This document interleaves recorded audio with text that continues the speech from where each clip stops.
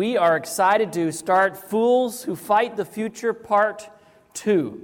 And as we do so, we're going to be looking at the first and the third chapter of Daniel. Last night we talked about Daniel chapter 2, and we talked about the great empire of Babylon. Babylon was founded by Nebuchadnezzar around 605 BC. And he defeated the Pharaoh, and that's how he sort of became the prominent ruler of the world. He defeated Pharaoh, and to avoid the destruction of Jerusalem, King Jehoiakim that same year actually agreed to be subservient to the king of Babylon, to Nebuchadnezzar, and to pay tribute. Now, if you read the book of Jeremiah, you'll find that there became a political situation where later on, around 601 BC, Nebuchadnezzar had another skirmish with Pharaoh, which didn't turn out so well in his favor, and Pharaoh began to exert some of his own autonomy, and Israel, or Judah, I should say, Jehoiakim, king of Judah, began to say, well, you know what? We don't have to pay our tribute to Babylon, because we're going to let Egypt protect us. We'll pay a smaller tribute to Egypt. And you know what? The prophet Jeremiah counseled the king, don't do it, don't do it. But he did it anyway. And that's why Nebuchadnezzar came on the siege of Jerusalem in 597 BC and completely destroyed the city. Now, this would have been the second time that he came to Jerusalem, but he now takes captives with him back to Babylon. And there's plenty of history to back this up, and including in the engravings and murals and artwork of the Babylonians. They took these captives back to Babylon, and this is the story that we pick up in Daniel chapter 1 and verse 3. So if you have your Bibles, open them to Daniel chapter 1 and verse 3. We're going to be following along here the story of Daniel and his three friends that we find in Daniel chapter 1. Now you might ask the question, why in the world are we talking about a story? We want to learn about the prophecies, right? That's a good question, and the reason I believe that we should talk about this story tonight, we're not going to spend a lot of time on it, but the reason I believe we should talk about this story tonight is simply this, because the stories help us to understand the context and the impact of the prophecies when we get to them. Not only that, these stories are borrowed by John the Revelator. We're going to get to Revelation this evening and look at how John borrows some of these stories from the book of Revelation to help us understand the prophecies of what's going to happen in the future. Isn't it amazing how God uses things in the past to help us understand the future? And that's what we're looking at tonight. So Daniel chapter 1 and verse 3 says, the king ordered Ashpenaz, the chief of his officials, to bring in some of the sons of Israel, including some of the royal family and of the nobles, youth in whom was no defect, who were good-looking, showing intelligence in every branch of wisdom, endowed with understanding and discerning knowledge, and who had ability for serving in the king's court. And he ordered him to teach them the literature and language of the Chaldeans. So what's happening here is that King Nebuchadnezzar, he's trying to figure out a way to keep his growing empire together. He said, well, if I will bring some of the prominent sons of well-known, maybe even royal families, so if I can bring them to Babylon, teach them Babylonian culture, teach them to think the way we think, to even worship the way we worship, then I can send them back as my emissaries, rulers in their own provinces, and this will unite the empire. Now, Nebuchadnezzar was no slouch. I mean, he was bright, right? He had a great strategy, a great plan, and I'm sure he thought it would work very well. The problem was that Nebuchadnezzar was so interested in this process that he actually, it appears from the biblical record, he was micromanaging the process. Let's look and see what the Bible says. The king appointed for them a daily ration from the king's choice food and from the wine which he drank, and appointed that they should be educated 3 years, at the end of which they were to enter the king's personal service. So the king evidently is very personally involved in these young men, in their treatment and the way they're to be fed, what they're supposed to be fed. That's what the verse tells us here, Daniel chapter 1 and verse 5. And these four young men that stand out in the first chapter of the book of Daniel, I'm sure there were many other Hebrew young men, but we don't know about them. We don't know about them. We only find these four they were named Hebrew names. In the Hebrew culture, the name is very, very important. Daniel was named Daniel, which means God is my judge. Hananiah's name means grace, mercy, gift from the Lord. Mishael's name means one who is asked for or loaned. Azariah means he that hears the Lord. These were all names that would remind them of their God, of their worship, of the true worship that their parents, their mothers and fathers had taught them. And in place of these names, Nebuchadnezzar gave them Babylonian names.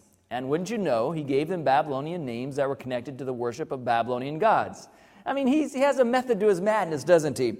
To them, verse 7 says, to them the chief of the eunuchs gave names. He gave Daniel the name of Belteshazzar, to Hananiah, Shadrach, to Mishael, Meshach, and to Azariah, Abednego. So Daniel, Hananiah, Mishael, and Azariah became Belteshazzar, Shadrach, Meshach, and Abednego. We used to have Bible stories read to us when we were kids growing up. Have you ever heard someone, maybe your parents didn't say this, but parents would say, we're going to talk about Shadrach, Meshach, and to bed we go. That's, anyway.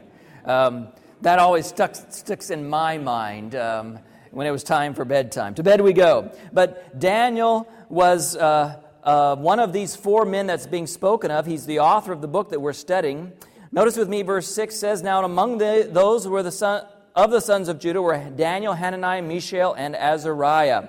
Verse 8 says, but Daniel purposed in his heart that he would not defile himself with the portion of the king's delicacies, nor with the wine which he drank. Therefore he requested of the chief of the eunuchs that he might not defile himself. Now, you have to understand that the Jewish boys had been raised up being taught that there were certain things they didn't eat. Their religion, their worship prohibited them from eating food that had been offered to idols, for example. They were opposed to having that which had been dedicated to the false gods of Babylon. Now, in Babylon, they were being offered this food, and this brought them to a moral crisis. There was not only the food that had been offered to idols, there was also food that they, as young men, had been taught by their parents they shouldn't eat. It wasn't healthy food. The king's food and the wine which he drank, they didn't want to take part in. It's very clear from Daniel chapter 1. They were morally convinced they should not do this. And as they found themselves in this conundrum, they had to make a choice. What are we going to do? I mean, we don't have a choice here. We're slaves here. Don't you think they could have rationalized? Don't you think they could have said, well, I mean, it's not like we have any influence over this. This wasn't something that, the cook decided what we were going to eat today. King Nebuchadnezzar himself decided what we're going to eat today. How do we have any choice in the matter? It'd be better to serve God alive than to not be able to serve God dead, after all, right? And so all kinds of rationalizations they could have made. But Daniel, the Bible says, purposed in his heart. He made a resolve in his mind. In his heart, he says, you know what? It doesn't matter what happens. I'm going to be true to my God.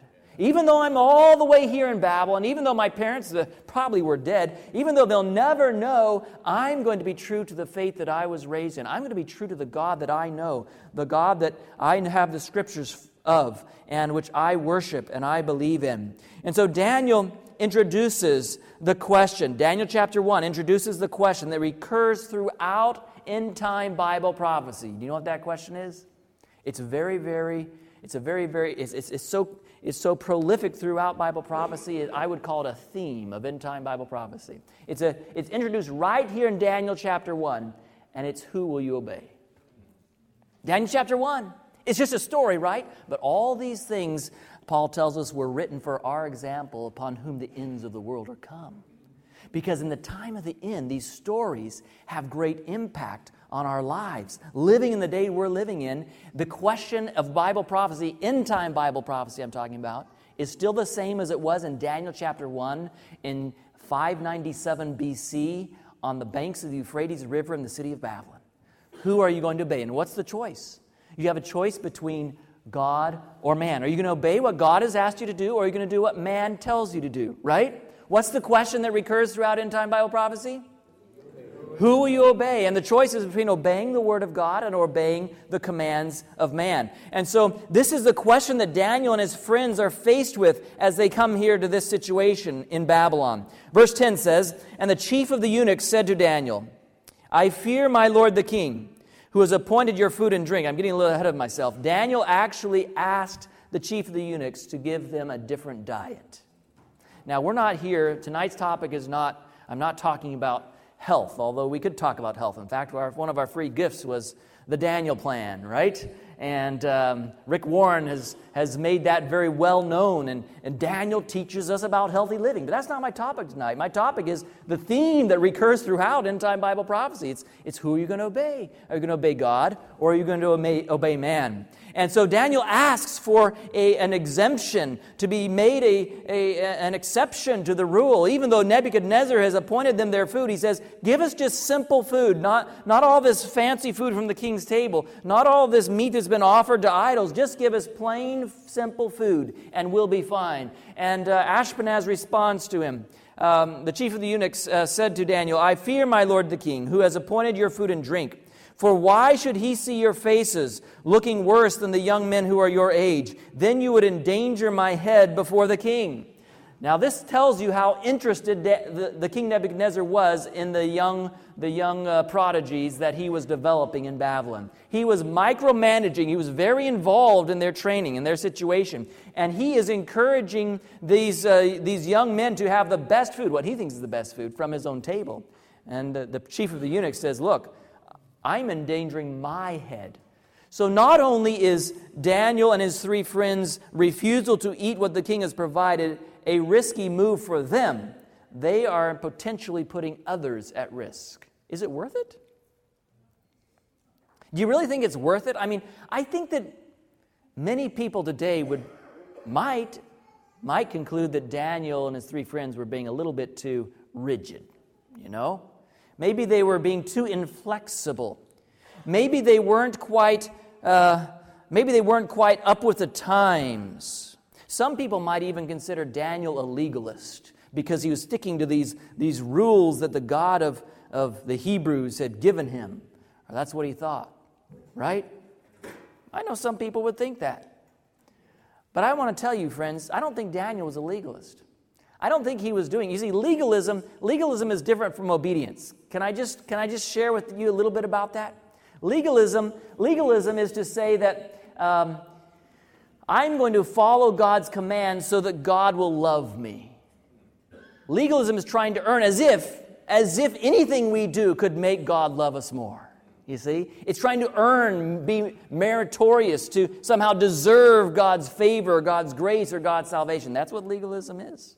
I'm going to follow God's commands so that God will love me or love me more. Obedience, on the other hand, follows God's commands because we love God. You see the difference?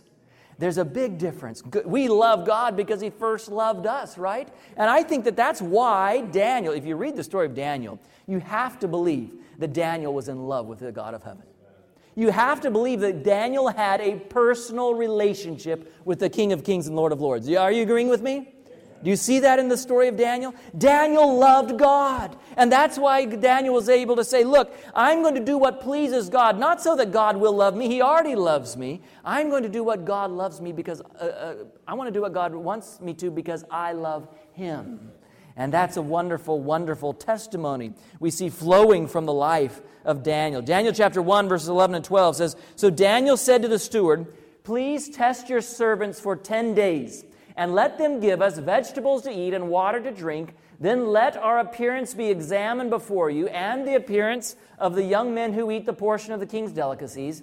And as you see fit, so deal with your servants. Daniel had quite a bit of wisdom there, didn't he? Wisdom and tact. He was very, very, very clever in the way he spoke with the prince of the eunuchs. Look, we don't want to put your life in danger. Just 10 days.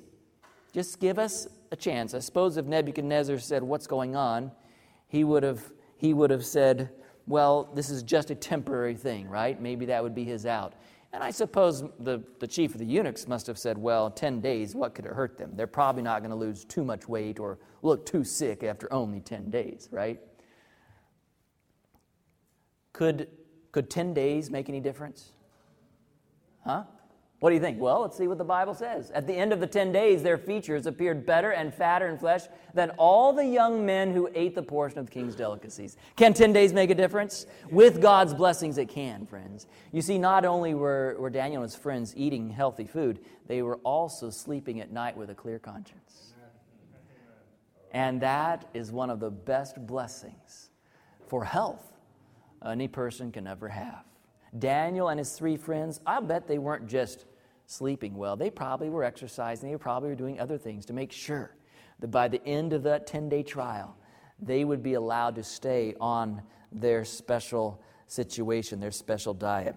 What was the outcome of it? Daniel chapter 1 and verse 17. As for these 4 young men, God gave them knowledge and skill in all literature and wisdom, and Daniel had understanding in all visions and dreams. Continuing on, verses 18 and 19. Now at the end of the days, this is the end of their 3-year training, when the king had said that they should be brought in, the chief of the eunuchs brought them in before Nebuchadnezzar. Then the king himself, you see how involved he is with these young men that are being trained? The king interviewed them, and among them all, none was found like Daniel, Hananiah, Mishael, and Azariah.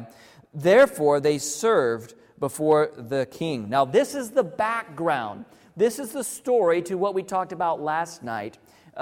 When these young boys were included among the wise men of Babylon. This is how they came to that prominence. This is how they became a part of the headline story of Nebuchadnezzar's dream, which we review from last night. Here you have the 4 empires that the dream of Daniel chapter 2 reveals. Babylon, 605 to 539 BC. Medo-Persia, 539 to 331. Greece, 331 to 168. Rome from 168 BC to AD 476. And you would think that this would be a continuing sequence of progression, right? But no. After that, this part of the world would no longer be ruled by one ruler, but in fact, 7 words would control the destiny of what had been the Western Roman Empire. They shall not cleave one to another. And some of the greatest armies, some of the greatest generals, some of the brightest minds, even today some of the brightest politicians have tried to reunite Europe together, but the Bible's prophecy still stands firm. They shall not cleave one to another. And so we find here this fascinating prophecy of how there would be a divided Europe all the way till the time of the end, but that's not the end of the story. There would also be a stone cut out without hands that would destroy the image, right? So we learned last night about what all these symbols represented. We talked about how Daniel told Nebuchadnezzar, "You are this head of gold," and that swelled Nebuchadnezzar's natural disposition to pride, but these words deflated him. After you shall arise another kingdom. What does it say? Inferior to yours. It's bad enough to know that another kingdom is going to come along, but it's even worse to think that it's going to be an inferior kingdom that's going to replace yours, right? And so here we find that Nebuchadnezzar would not last, his kingdom would not last forever, but that kingdom would be replaced, and there would be a kingdom one day that would last forever. What did it say in Daniel chapter 2 and verse 44? And in the days of these kings, the God of heaven will set up a kingdom which shall never be destroyed. Isn't that good news?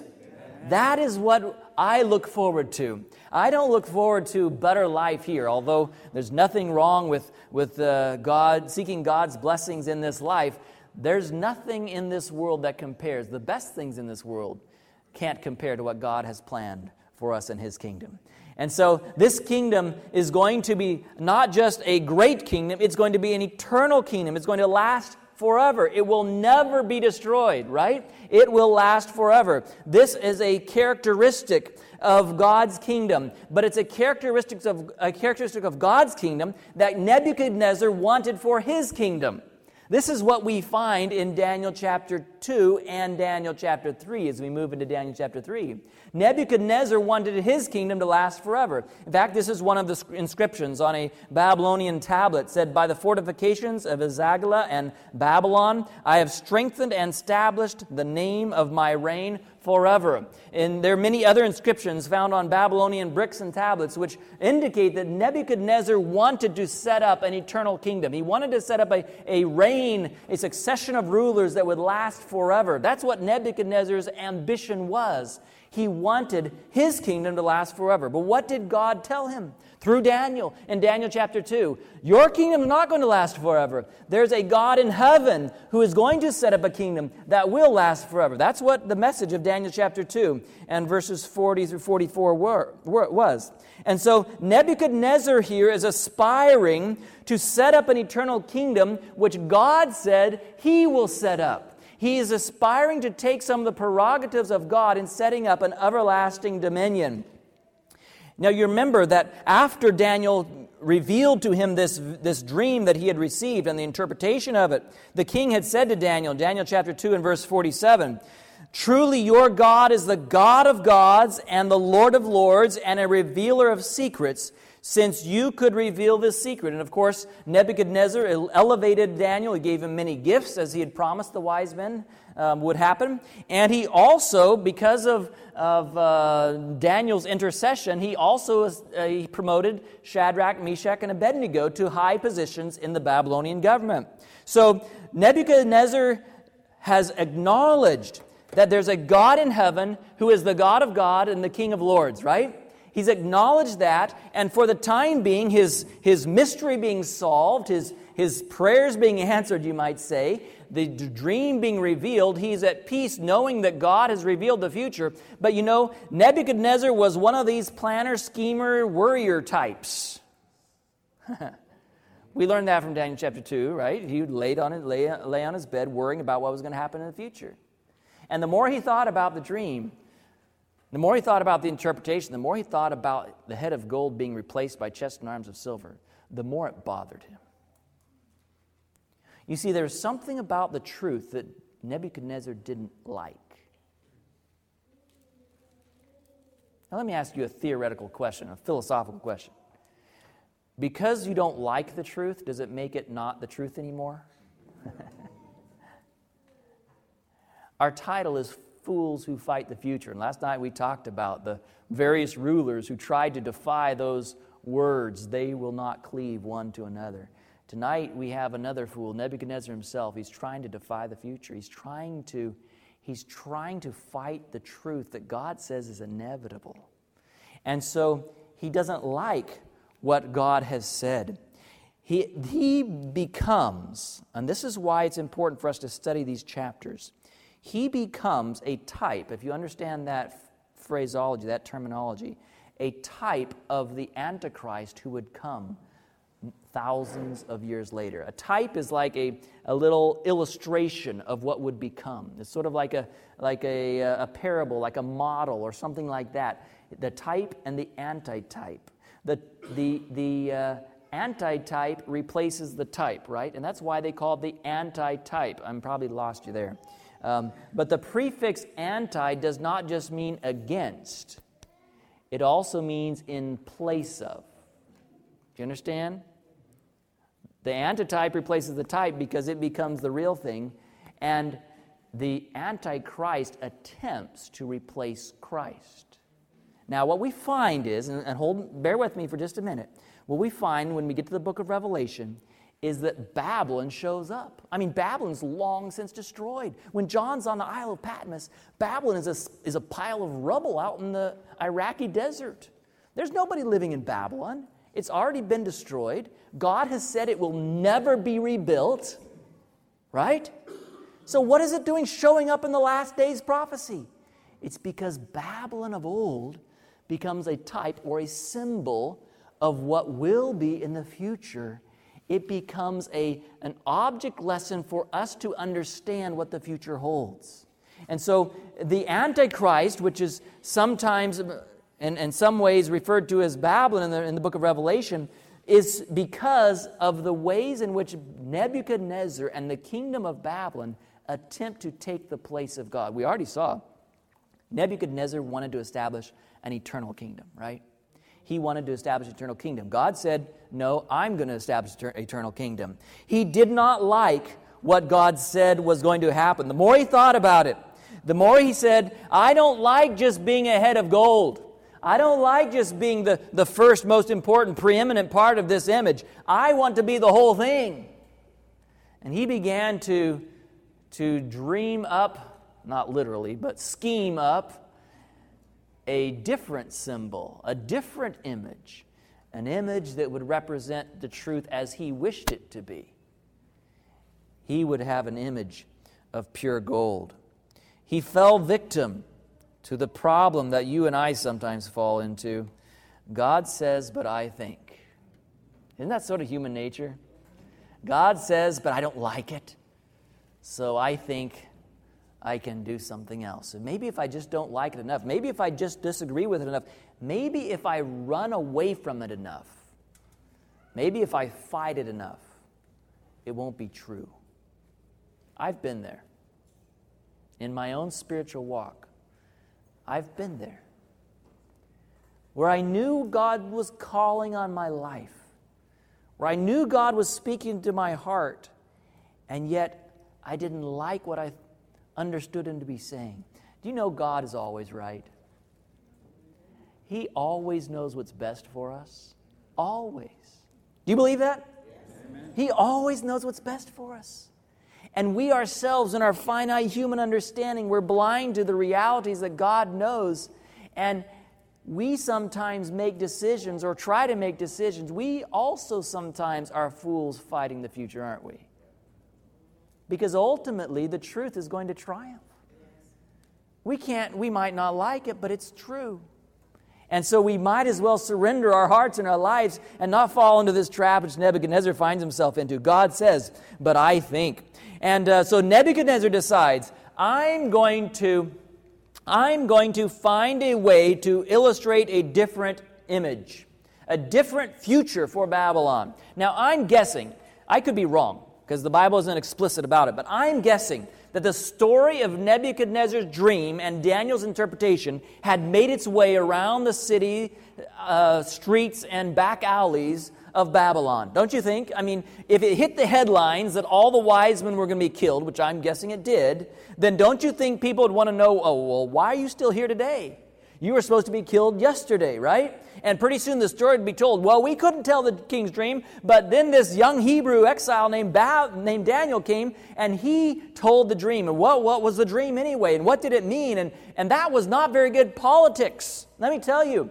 I mean, Nebuchadnezzar heard that story being repeated, and the story was that Babylon one day is going to fall. Now, how is that for politics, right? I mean, all your enemies are going to be emboldened by that. So he needed a different story to be told, a story which he would make sure was true just because he wanted it to be true. And he would make a golden image which symbolized that Babylon is going to last forever. And just to make sure that that story which had spread around the empire already would be corrected, he would bring the leaders from all of the different regions around Babylon, around his empire. He'd bring them to Babylon, and he'd have them see this image, very different from that story that Hebrew boy told about an empire that would last forever. Notice what it says, Daniel chapter 3 and verse 1. Nebuchadnezzar the king made an image of gold whose height was 60 cubits and its width 6 cubits. He set it up in the plain of Dura in the province of Babylon. Now, we could talk about these staggering dimensions. 90 feet high, 9 feet wide, an image of gold. There was a lot of gold there, friends.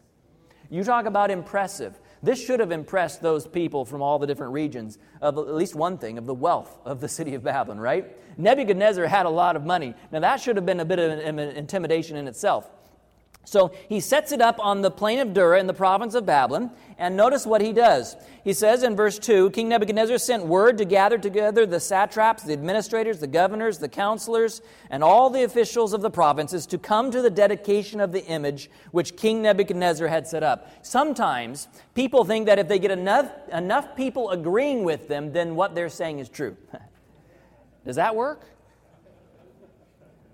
Now, it helps us. We feel better about our ideas. God says, but I think, and if enough people think like me, then I feel better about it, right?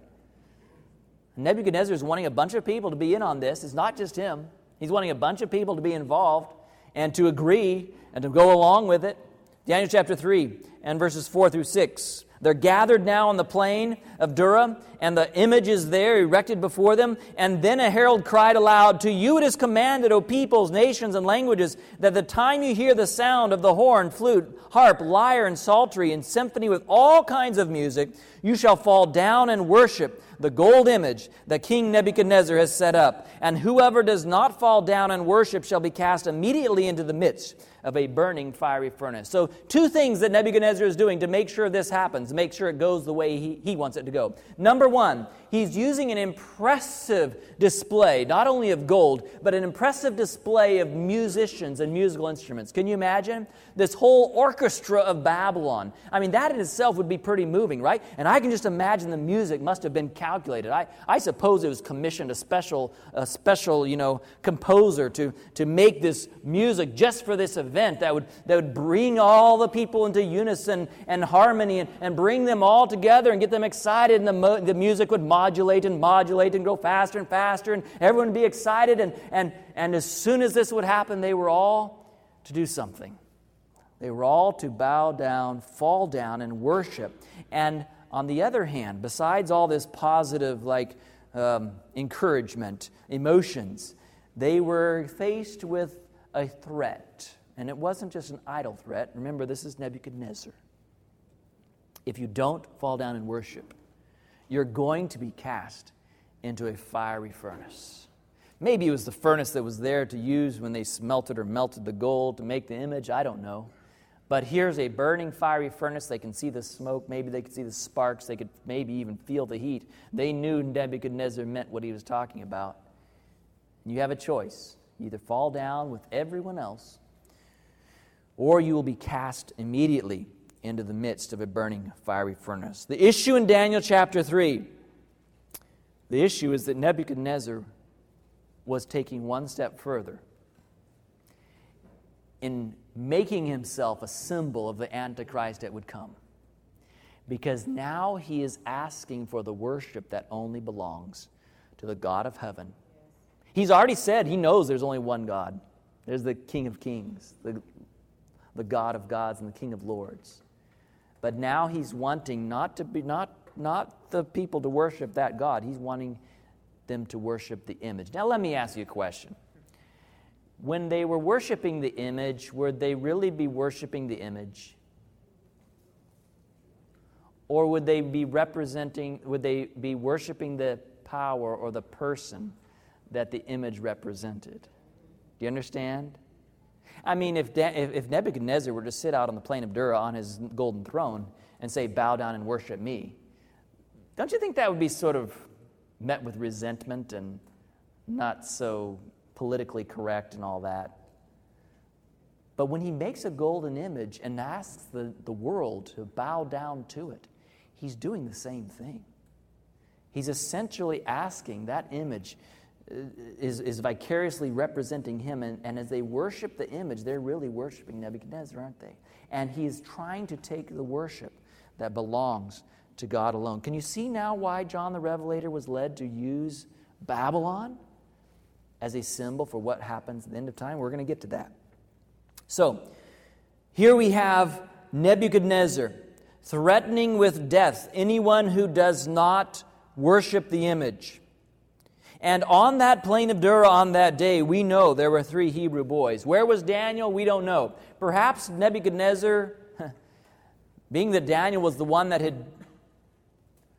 had given the interpretation, which is the antithesis, or which this image is the antithesis of, perhaps he was just embarrassed to have him there. Perhaps in his high position, he left Daniel in charge in his absence conveniently so that he wouldn't be there. Maybe he knew Daniel wasn't going to go along with this production. But there's Shadrach, Meshach, and Abednego. And there's all the rulers gathered from all the provinces. The air must have been thick with anticipation. The conductor raised his baton. The music began to play. And the Bible says that at the time, when all the people heard the sound of the horn, the flutes, harp, and lyre, and symphony with all kinds of music, all the people, nations, and languages fell down and worshipped the gold image, which King Nebuchadnezzar had set up. They fell down and worshiped the gold image. That's what Nebuchadnezzar wanted. Exactly what he wanted. But you know what? Nebuchadnezzar didn't count on one thing. He didn't count on those 3 Hebrew boys that he'd put in high positions of the empire. Actually having, especially separated from Daniel, actually having the fortitude and the conviction to stand against his threats and the sway of the popular majority. I mean, wouldn't it have been hard if you were standing there and the whole plain is filled with important people, dignitaries, educated people, men of influence and power, probably people you knew, your colleagues. And they all, in harmony, in unity, were doing one thing. How easy would it be to do a different thing? It's not easy, is it? I mean, we are creatures of... We want to be in the majority, don't we? We want to follow along and be well-liked and appreciated. But has there ever been a time when it's safe to follow the majority? Now, let me tell you, there's nothing meritorious with being in the minority. There's nothing good about just standing out and being different necessarily. But has the majority often been wrong if we look at history? What about the time of Noah? The majority? Was it safe to follow the majority then? No. What about in the time of Jesus? The time of Jeremiah? If history tells us anything, it should tell us that we should not blindly follow the majority. We ought to think for ourselves. And here on the plain of Dura, these 3 young boys are willing to stand for their own convictions. Isn't it an amazing story? It's an amazing story of 3 young Hebrew boys who said, our God says we should not bow down to other gods. We should not bow down to graven images. Our God says that there's only one true God. We're only supposed to worship Him. And even though somebody might have speculated, and I like this little painting of the 3 boys. I don't know if that's how it was. They might have been scattered throughout all individually. I don't know. But you see this guy next to them? This artist conception, imagination. But you see this guy standing next to them, trying to get them to bow down? Come on, guys, what are you doing? Are you crazy? Now would be a great time to tie your shoe. Just come on. And yet these 3 boys are standing erect. They are standing and being counted for God. What a story. What an amazing story that we find here in Daniel chapter 3. And once again we see this question. Daniel 1, we met it. Who are you going to obey, God or man, right? It was just a simple issue, a matter of diet and health in Daniel chapter 1, right? It seems like something so small. Who could make a big deal about it? But guess what, friends? When you're faithful in little things, you'll also be faithful in what? Big things. That's something Jesus taught, isn't it? He that is faithful in that which is least is faithful also in much. And these young men had been put in a position of power and influence and they had been blessed by God because they were faithful in little things. When you're faithful in little things, you'll be prepared for bigger tests. I hate to tell you that. But here they were in a position of a big test. And they were prepared to be faithful in a big thing because they'd been faithful in little things. And so the 3 boys are standing there while everyone else is worshiping, and they must have been saying some mantra about how great Babylon is and live forever, O King Nebuchadnezzar, and all the rest, because that's what the Chaldeans said when they came and told him, "Oh, King Nebuchadnezzar." This is in verse 8. Certain Chaldeans came forward and accused the Jews, and they spoke and said to King Nebuchadnezzar, "O king, live forever. You, O king," verse 10, "have made a decree that everyone who hears the sound of the horn, flute, harp, lyre, and psaltery, and symphony with all kinds of music shall fall down and worship the gold image. And whoever does not fall down and worship shall be cast into the midst of a burning fiery furnace. There are certain Jews whom you set over the affairs of the province of Babylon."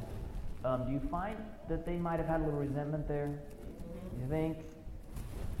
"Certain Jews whom you have set over the affairs of the province of Babylon, Shadrach, Meshach, and Abednego, these men, O king, have not paid due regard to you.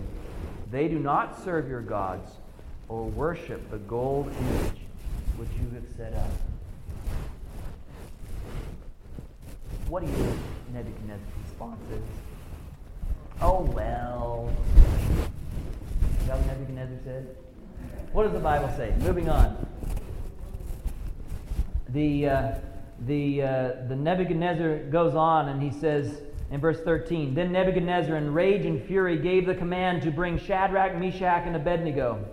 Nebuchadnezzar spoke, saying to them, Is it true, Shadrach, Meshach, and Abednego, that you do not serve my gods or worship the gold image which I have set up? Is he happy about this?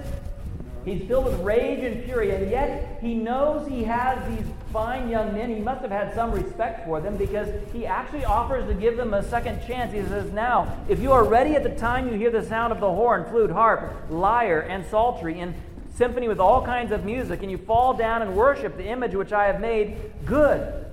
I'm going to give you a second chance. I'm going to call the conductor, and I'm going to have you start all over again. We're going to start right back up at the top of the score. We're going to start and hit it again, and this time, if you fall down and worship, you'll be all right. Good. We'll just pretend this never happened. But if you do not worship, you will be cast immediately into the midst of a burning fiery furnace. And who is the God who will deliver you from my hands? Do you hear what Nebuchadnezzar is doing now? Nebuchadnezzar is not just trying to subtly supplant the worship of God. He is now openly defying the God of the Hebrews. The God he said is the King of Kings and the God of gods. He's saying, even your God can't deliver you out of my hands. I will win this argument. Why? Because he thought he was in control. He thought he was in control of the future. Verse 16, Shadrach, Meshach, and Abednego answered and said to the king, O Nebuchadnezzar, we have no need to answer you in this matter. What they're really trying to say there is we don't have to think about this. We don't have to be anxious or careful as we deliberate this decision. We don't have to answer you in this matter. If that is the case, our God whom we serve is able to deliver us from the burning fiery furnace. What did they say? He is able to deliver us, right? And he will deliver us from your hand, O king. But if not what? If he's not able? If he chooses not to, right? He is able. They know that. Our God is able. Can you say amen? Amen. Our God is able. We don't have one iota of doubt. Nebuchadnezzar, we're standing here on the plain of Dura with all of the most powerful men in the world in agreement that we are idiots.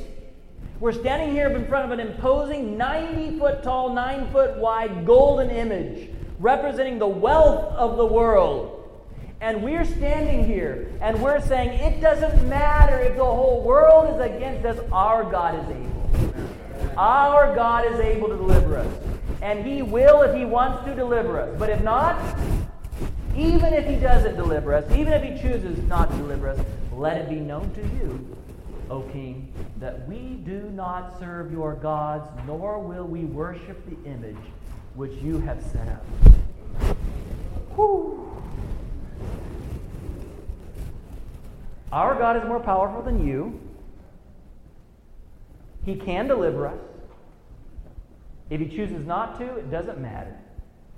We're still not going to do what you ask us to do, because we worship the one true God.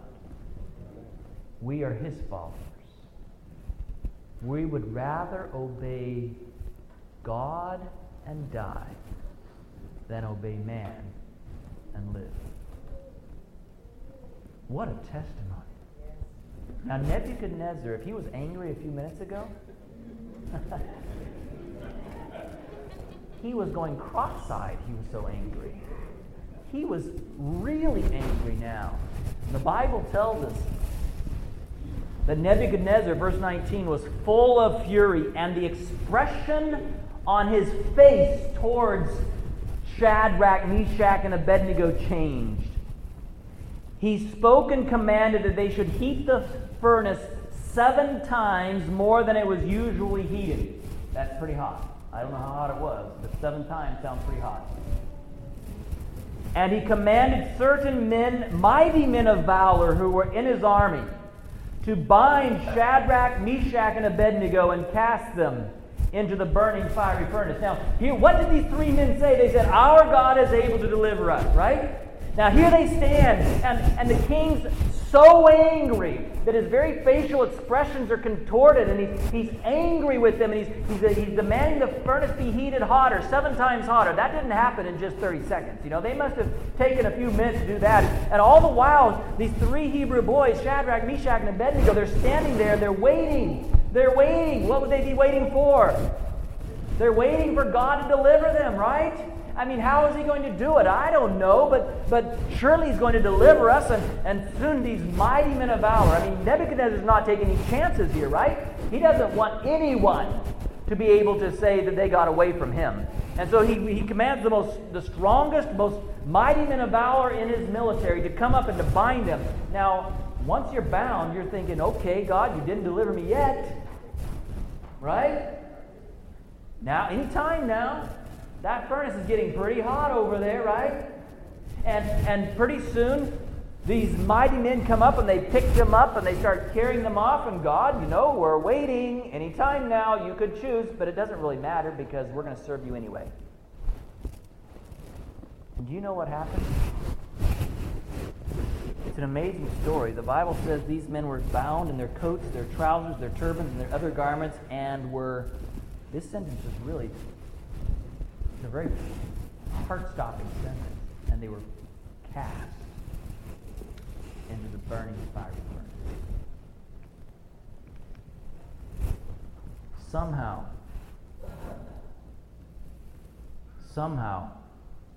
they believed God would deliver them. Verse 22 says, therefore, because the king's command was urgent, and the furnace exceedingly hot, the flame of the fire killed those men who took up Shadrach, Meshach, and Abednego. And these 3 men, Shadrach, Meshach, and Abednego, fell down bound into the midst of the burning fiery furnace. What happened, friends? Why did God save them? Aren't you glad the story doesn't end there?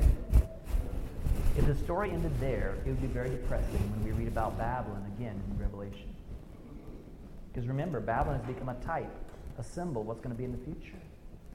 But the good news is, friends, that God doesn't have to save in only one way, the way we think he can save.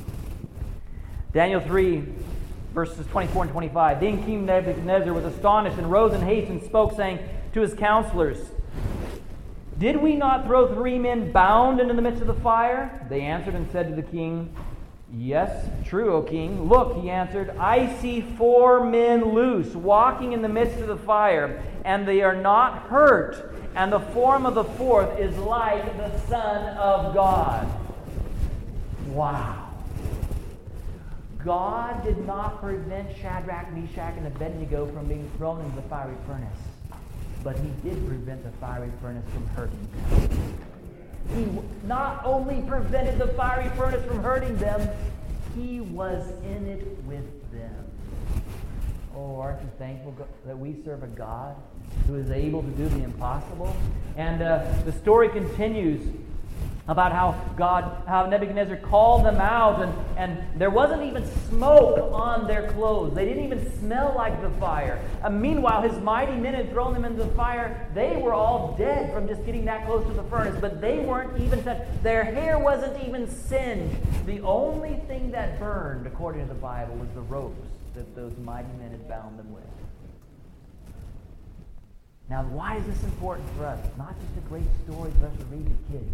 It's important because the book of Revelation borrows this imagery in Revelation chapter 13. And it uses this imagery in talking about a beast. There are 2 beasts in Revelation chapter 13. A first beast and a second beast. And we're not going to have time to get into great detail here.